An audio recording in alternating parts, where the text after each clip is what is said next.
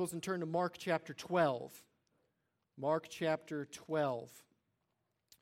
Would you agree or disagree with this statement? It's a statement by an Anglican in England by the name of John Stott in his book Between Two Worlds. He makes this statement: "Nothing is more nauseating to contemporary youth than hypocrisy, and nothing more attractive than sincerity. Young people hate our adult shams and subterfuges. They have a very sensitive nose with which they can smell the faintest odor of religious humbug from a considerable distance." I would tend to agree with that statement.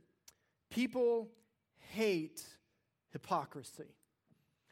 Often when asked why someone doesn't go to church, they reply, "Because of all the hypocrites there."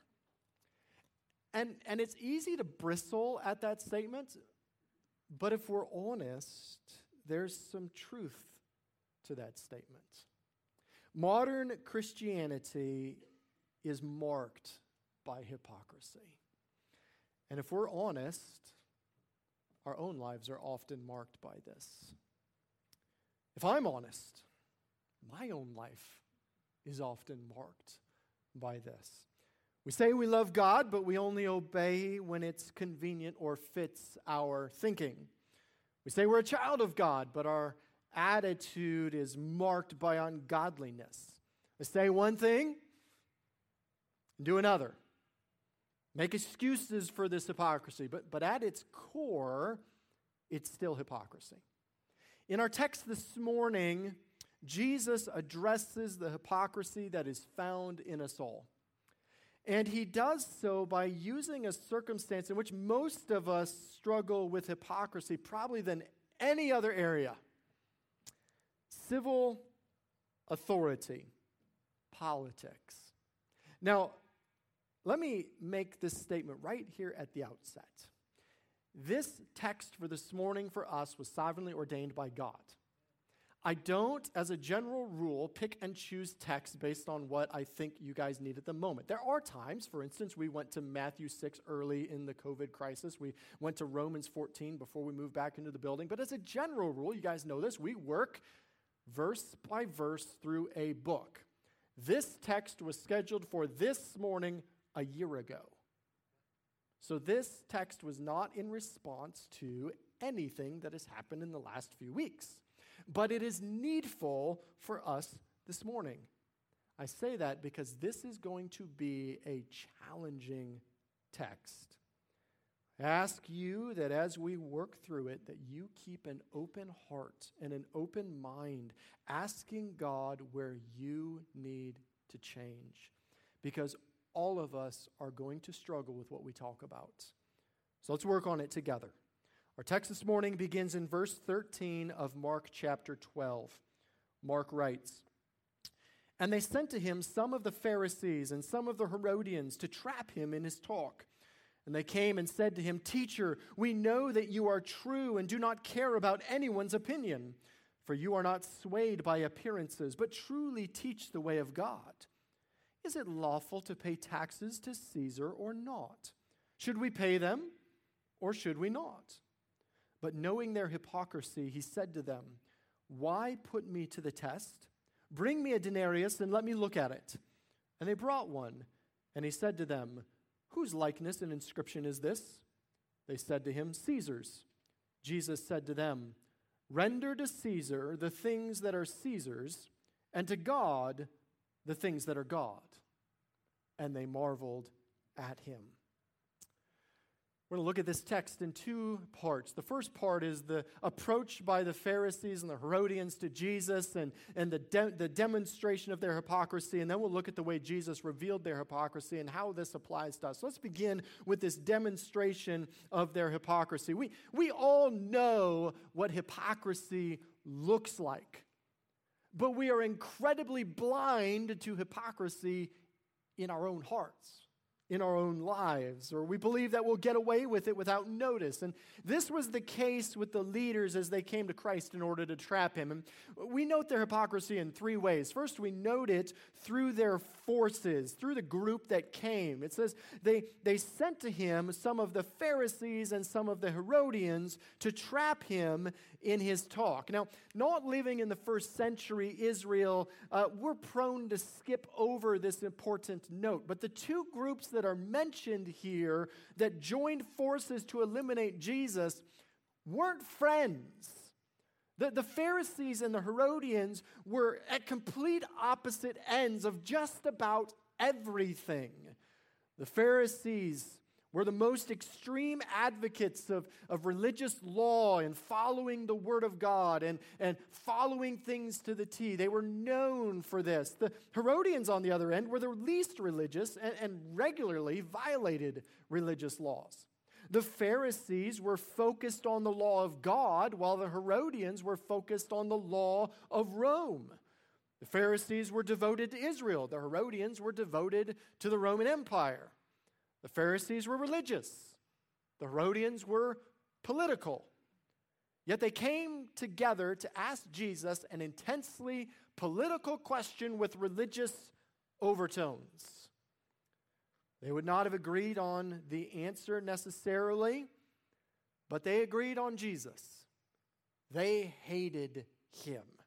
In today's world, this would be perhaps like the Freedom Caucus and the liberal squad of four getting together and working on something.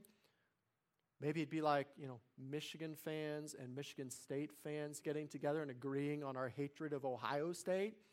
Something to that effect is what this looked like. But this group came as if they really wanted an answer. They joined forces, it says, to trap Jesus. That very phrase in itself is interesting. The word trap is only used here in the New Testament, and it's a word that we would be familiar with. It's the idea of trying to trap an animal. Some of you are attempting to trap beavers or raccoons or squirrels on your properties, and that's what they were trying to do to Jesus. They were trying to trap him. Second, we note their hypocrisy in their flattery. Look at what they said. Verse 14, they came to him and said, "Teacher," and you can feel it just dripping off them, right? "Teacher, we know that you are true and do not care about anyone's opinion, for you're not swayed by appearances, but truly teach the way of God." They begin by claiming to acknowledge that Jesus is a man of integrity. Now, never mind the fact that they've been trying to kill him for 3 years, but he's a man of integrity. They claim to acknowledge that he's not swayed by others, and they claim to acknowledge that he pays no attention to who they are. And they claim to acknowledge that he teaches the way of God in accordance with the truth as God's unprejudiced spokesman. Now, the interesting thing about this statement is actually every single one of the things they said is true, but they didn't think so. But where are those who flatter? Those who come with the constant compliment in order to gain your favor or manipulate you to where they want you? How do we avoid that? Well, we do this by not putting stock into their compliments, keeping a right view of ourselves, view ourselves in light of Scripture.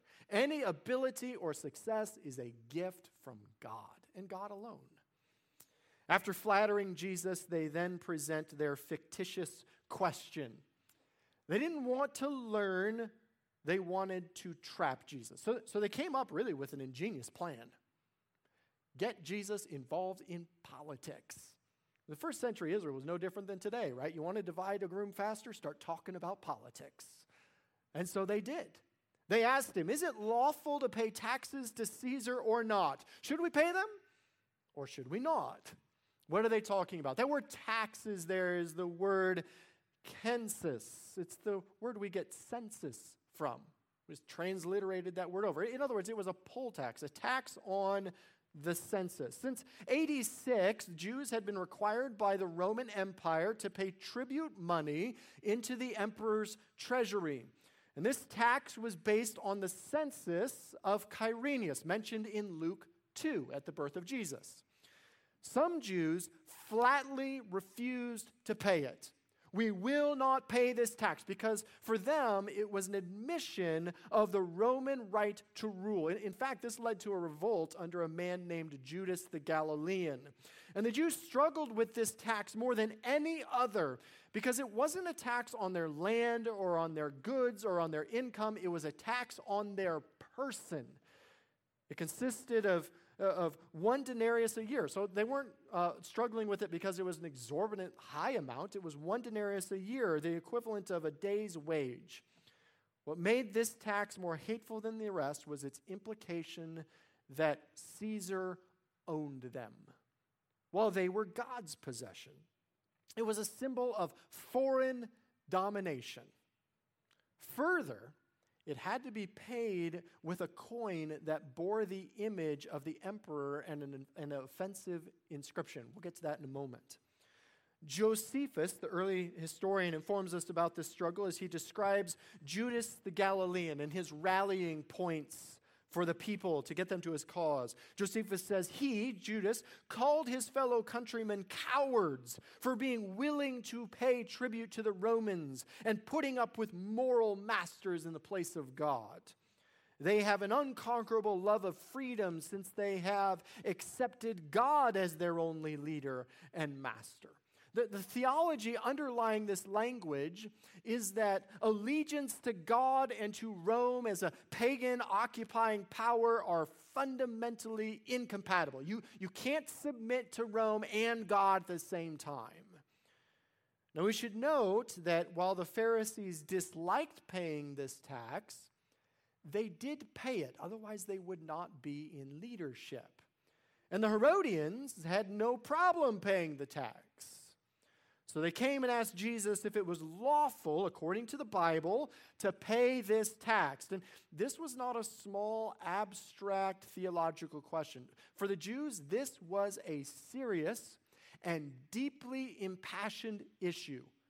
It was the political question of the day. And as a result, this question places Jesus on the horns of a dilemma. If he says, yes, it's lawful to pay this tax, then he's going to make all the people in the crowd mad at him that don't agree with it. But if he says, no, it's not lawful to pay the tax, well, then the Roman Empire would come and would arrest him and quite possibly put him to death for that act of insurrection. You see, Rome was very sensitive to the potential of insurrection, especially during the Passover, when all these Jews were coming to Jerusalem with these high nationalistic feelings. So they would not put up with any kind of insurrection. They could be counted on to move with force against any rebels. So these men had the goal of trapping Jesus. They had no desire to learn.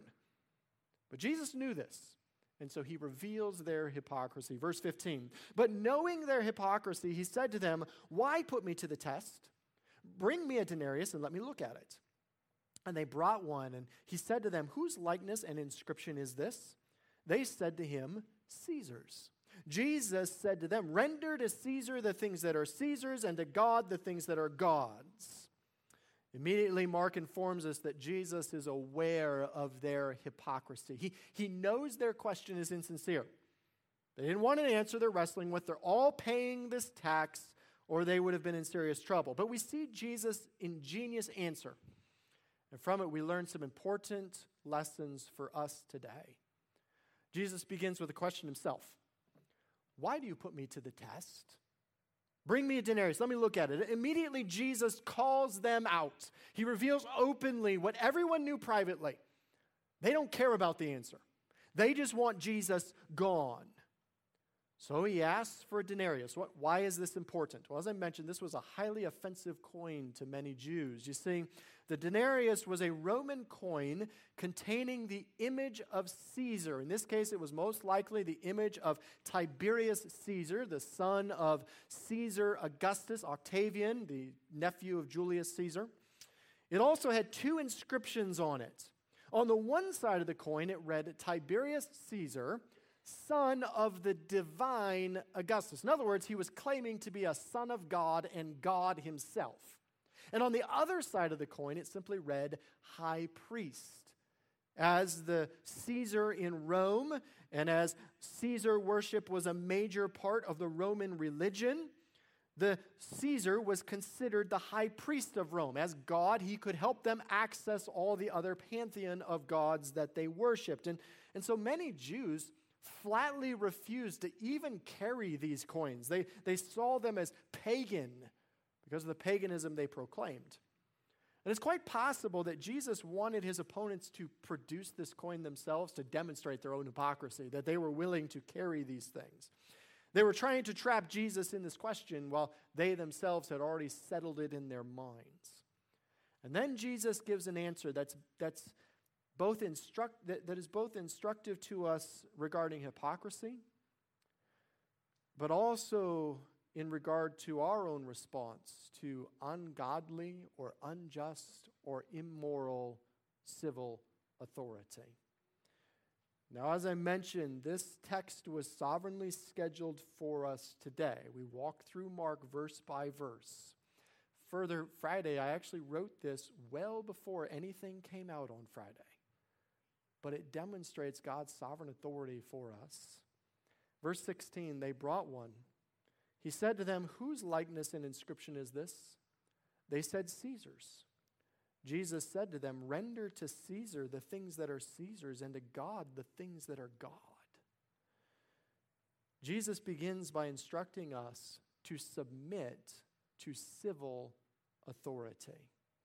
He instructs us to render to Caesar, the civil authority, the things that are Caesar's. The word render, it means to give back or to pay back what is owed. The economics of the world were subjected to, controlled by, and maintained by the Roman Empire. And the very use of this Roman coin symbolized their dependence on the subject people to the benefits of Rome. And to use that coin to pay the poll taxes to recognize that indebtedness. And so I said that verb render suggests that the payment of the taxes is not only permitted by God, but is expected by God. It is right in itself, so that to withhold it is to, in fact, defraud the government and disobey God. Everyone participated in and accepted that economic system that the Roman Empire provided, and in doing so, they had the obligation of paying to that system the taxes that belong to it. And Jesus is clearly teaching that paying taxes to a secular government is an obligation. The verb renders refers to the paying back of what is owed. Now let's be honest. America was built on a rebellion. And to be an American is to be a bit of a rebel. It's like built into our DNA. We're rebels at heart. This past week, I came across a video from a news station in Los Angeles. Now, I don't know if it was the California governor or if it was Los Angeles mayor, but one of them put a ban on fireworks through the 4th of July because of the dry climate there. It's like a tinderbox out west. And so they put a ban on fireworks. And this particular video was from a helicopter flying over Los Angeles the night of July 4th. And it looked like every single citizen had bought hundreds of fireworks. They were going off by the thousands into the air. It seemed to be a blatant statement, right? The governor or the mayor can't tell me what to do. The very question asked of Jesus could be asked today in any number of ways. But they come down really to the same two questions. Am I obligated to obey an unjust, immoral government? And do I have to obey the government when they tell me to do something I disagree with or don't like? And Jesus' answer is yes. We are to obey the government in their areas of authority. Now, lest we think we are taking this text out of context, let's turn over to Romans chapter 13. Romans 13. Paul built on this statement by Jesus at the very beginning of Romans 13. Paul said this, "Let every person be subject to the governing authorities. For there is no authority except from God, and those that exist have been instituted by God. Therefore, whoever resists authorities resists what God has appointed. And those who resist will incur judgment. For rulers are not a terror to good conduct, but to bad. Would you have no fear of the one who is in authority? Then do what is good, and you will receive his approval. For he is God's servant for your good. But if you do wrong, be afraid. For he does not bear the sword in vain. For he is the servant of God, an avenger who carries out God's wrath on the wrongdoer. Therefore, one must be in subjection, not only to avoid God's wrath, but also for the sake of conscience. For because of this, you also pay taxes. For the authorities are ministers of God, attending to this very thing. Pay to all what is owed to them. Taxes to whom taxes are owed, revenue to whom revenue is owed, respect to whom respect is owed, honor to whom honor is owed. What he's saying is that every person, regardless of religion, political party, or anything else, is to submit to the governing authorities. To fail to submit to the government, except where they contravene the express law of God, is to fail to submit to God himself. You might see it as patriotism. God sees it as sin. Perhaps you might say, but God doesn't want that person in that position. But Paul informs us that no authority exists except from the divine placement by God. Note he says, for there is no authority except from God. And those that exist have been instituted by God. That statement that authority exists by the institution of God means that God actually placed that person in authority. Let me be plain here. God does not simply allow people to be elected into positions. God actually places them there. President Trump was placed by God into that position. Governor Whitmer was placed by God into that position. Senator Shirkey was placed by God into that position.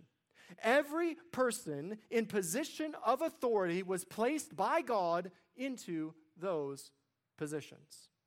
That's important because this means then that verse 2, therefore, whoever resists the authorities resists what God has appointed, and those who resist will incur judgment. We're to respect and honor governing authorities not because they're powerful or because they're influential or because they make decisions that we like and agree with or that follow our political proclivities, but because they have been appointed by God. One man put it this way: no matter what form it takes, no human government at any time in history, at any place on earth, among any people on earth, at any level of society, has ever existed or will ever exist apart from the sovereign authority of God, because all power belongs to God. Unless we think we're reading that into this text, let me point you to several other texts. Daniel 2:21. He changes times and seasons. God removes kings and sets up kings. He gives wisdom to the wise and knowledge to those who have understanding. Daniel 4:17. The sentence is by the decree of the watchers, the decision by the word of the holy ones, to the end that the living may know that the Most High rules the kingdoms of men and gives it to whom he will and sets over it the lowliest of men. Proverbs 21:1. The king's heart is a stream of water in the hand of the Lord, and he turns it wherever he will.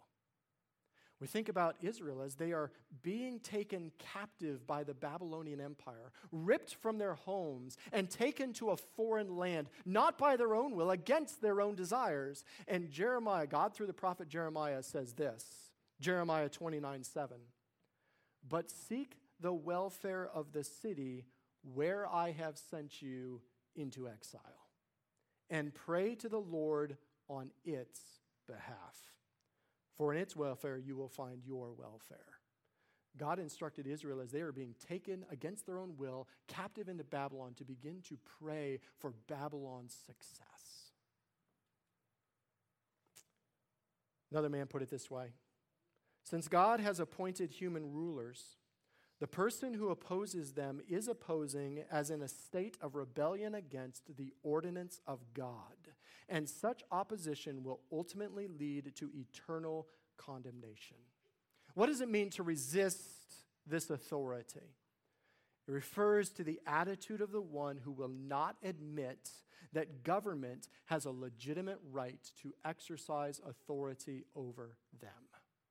We might say, but they are evil people.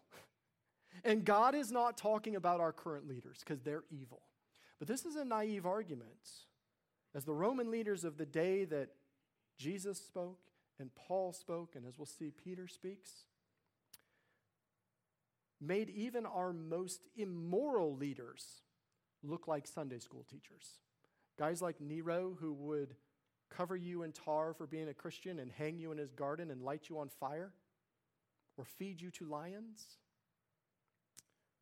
We might say, the authority today is the Constitution, not the specific leader, or the authority today are the people. We're the authority because we vote, not that specific leader. But both past points miss the passage. The word authority here refers to the one exercising the authority, playing it out. That extrapolates in our system to those elected leaders themselves. We might say, listen, God can certainly not be speaking about leaders who persecute Christians, could he? But many of the Christians to whom Paul is writing here in Romans 13 in Rome had recently been forced by the Roman Empire to leave their homes and businesses and go into exile and live in graves, in catacombs. Jesus and Paul are both stating very clearly that believers are to be model citizens, known as law-abiding, not rioting, obedient, not rebellious, respectful of government, not demeaning of it. Yes, we must speak against sin and against injustice and against immorality and ungodliness. When we see it with boldness, we ought to speak against those things. But we must do it within the framework of civil law and with respect for our civil authorities. You see, Christians are to be the godly ones in society.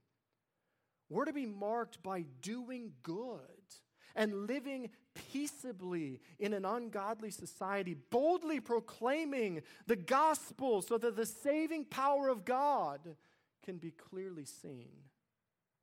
Paul gives no qualification or condition to this submission. There's no exceptions related to the ruler's competence or incompetence or morality or immorality or cruelty or kindness or even godliness or ungodliness. Lest we think that this is something that we're reading again into the text, Peter addresses the same issue. 1 Peter 2, 13-17. Be subject for the Lord's sake to every human institution, whether it be to the emperor as supreme, or to governors as sent by him to punish those who do evil and to praise those who do good. For this is the will of God, that by doing good you should put to silence the ignorance of foolish people. Live as people who are free, not using your freedom as a cover-up for evil, but living as servants of God. Honor everyone. Love the brotherhood. Fear God.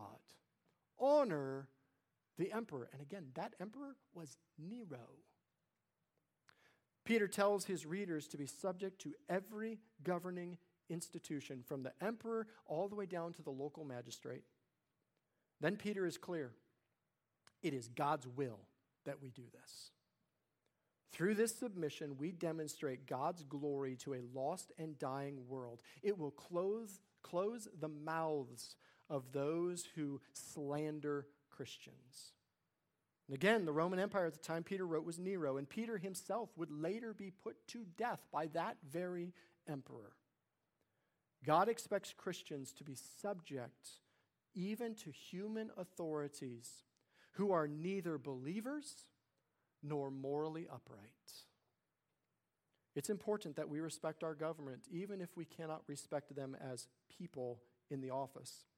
As much as possible, we should seek to cooperate with the government and obey the law. But we must never allow the leader to make us violate or disobey God's word. Unfortunately, some serious but ignorant Christians use these differences as opportunities for conflict and loud sermons about freedom and separation of church and state. But Paul instructs Timothy in 1 Timothy 2 instead. First of all, then, I urge that supplications, prayers, intercessions, and thanksgiving be made for all people, for kings and all who are in high positions, that we may lead a peaceful and quiet life, godly and dignified in every way. This is good, and it's pleasing in the sight of God our Savior, who desires all people to be saved and to come to the knowledge of the truth. For there is one God and one mediator between God and man, the man Christ Jesus, who gave himself a ransom for all, which is the testimony given at the proper time.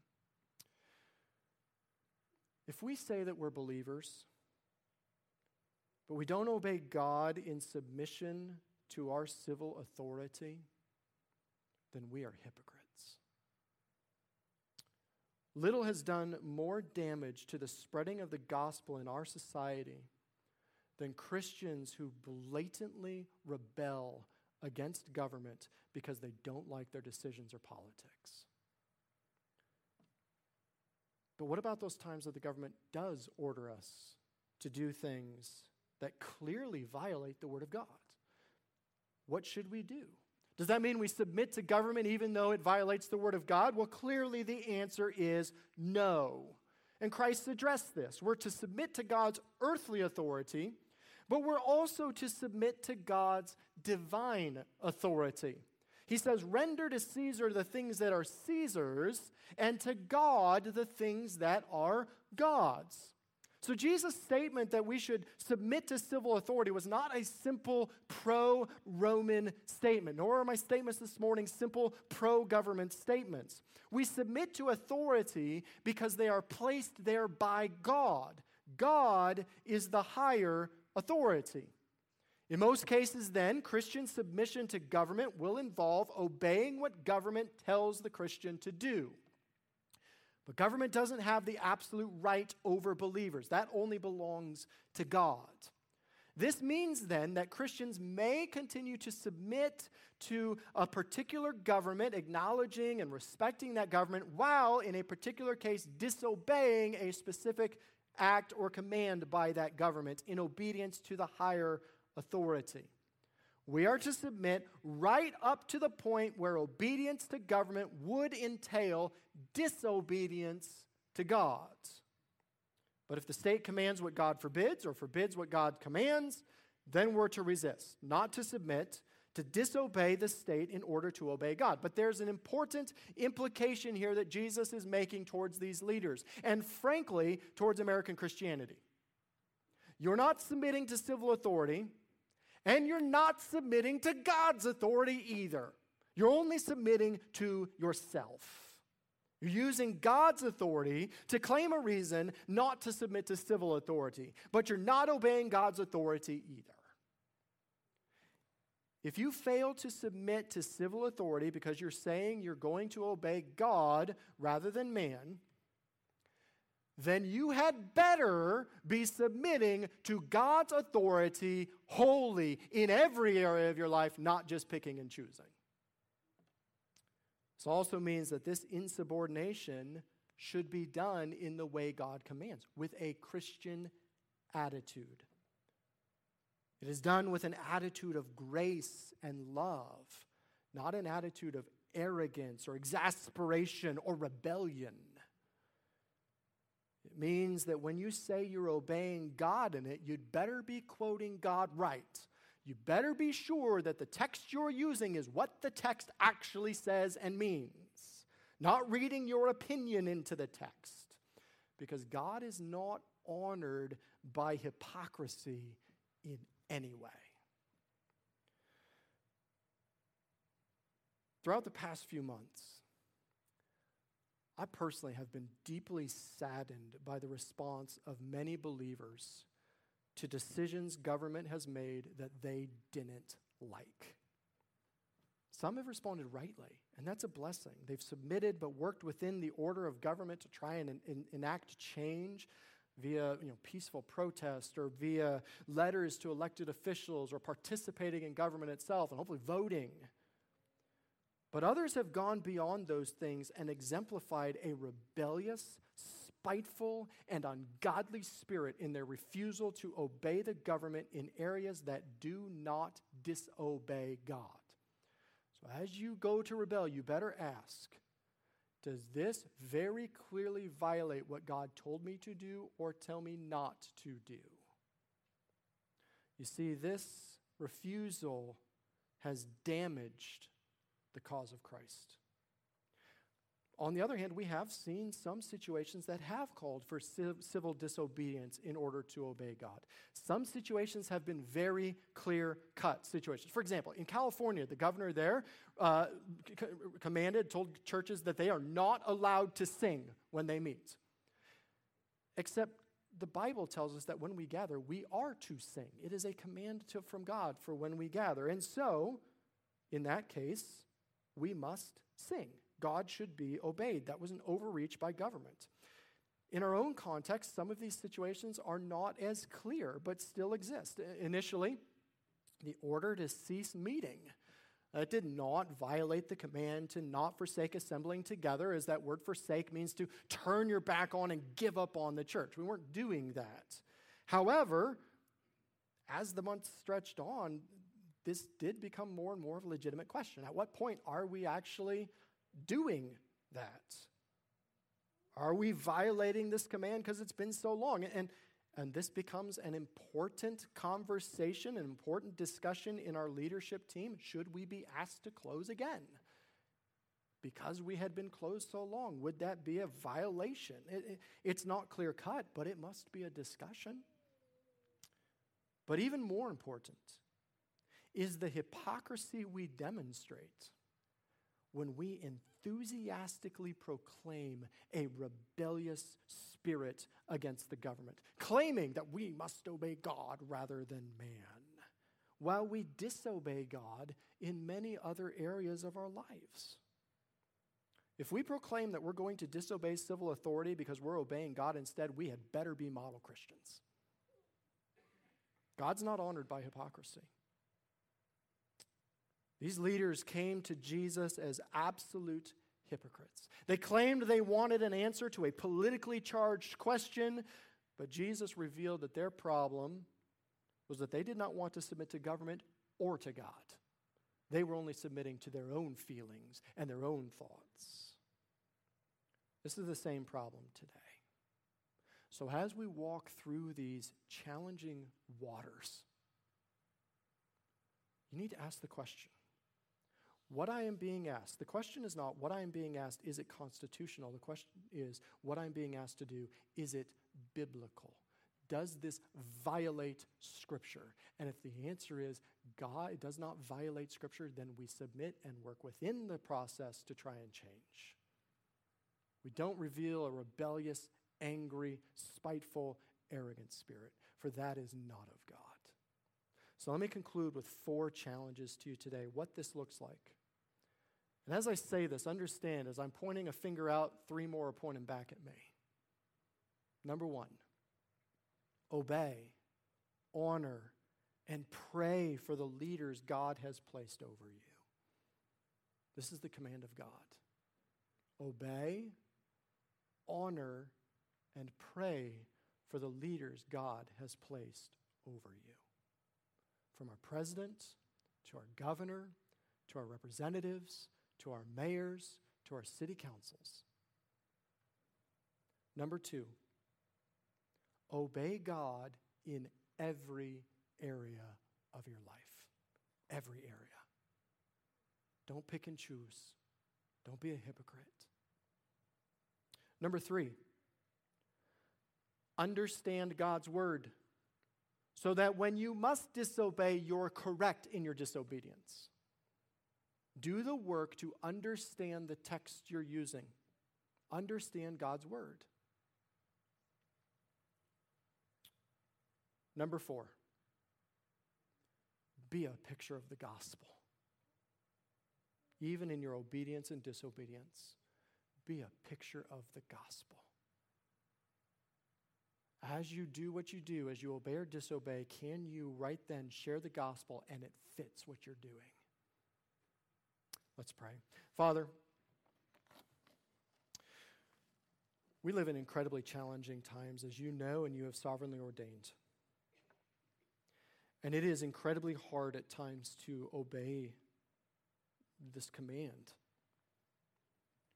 particularly when decisions are made that don't make sense, that we don't agree with, that frustrate us, but that aren't unbiblical. Lord, help us to respond as believers, not to be spiteful or spew venom towards our leaders, not to slander or gossip them, but to pray for them and to work within the system to enact change. Help us to care more about the kingdom of God than the kingdom of America, so that you might bless this land. Help us to do right. Lord, we need it. We love you. In Jesus' name, amen.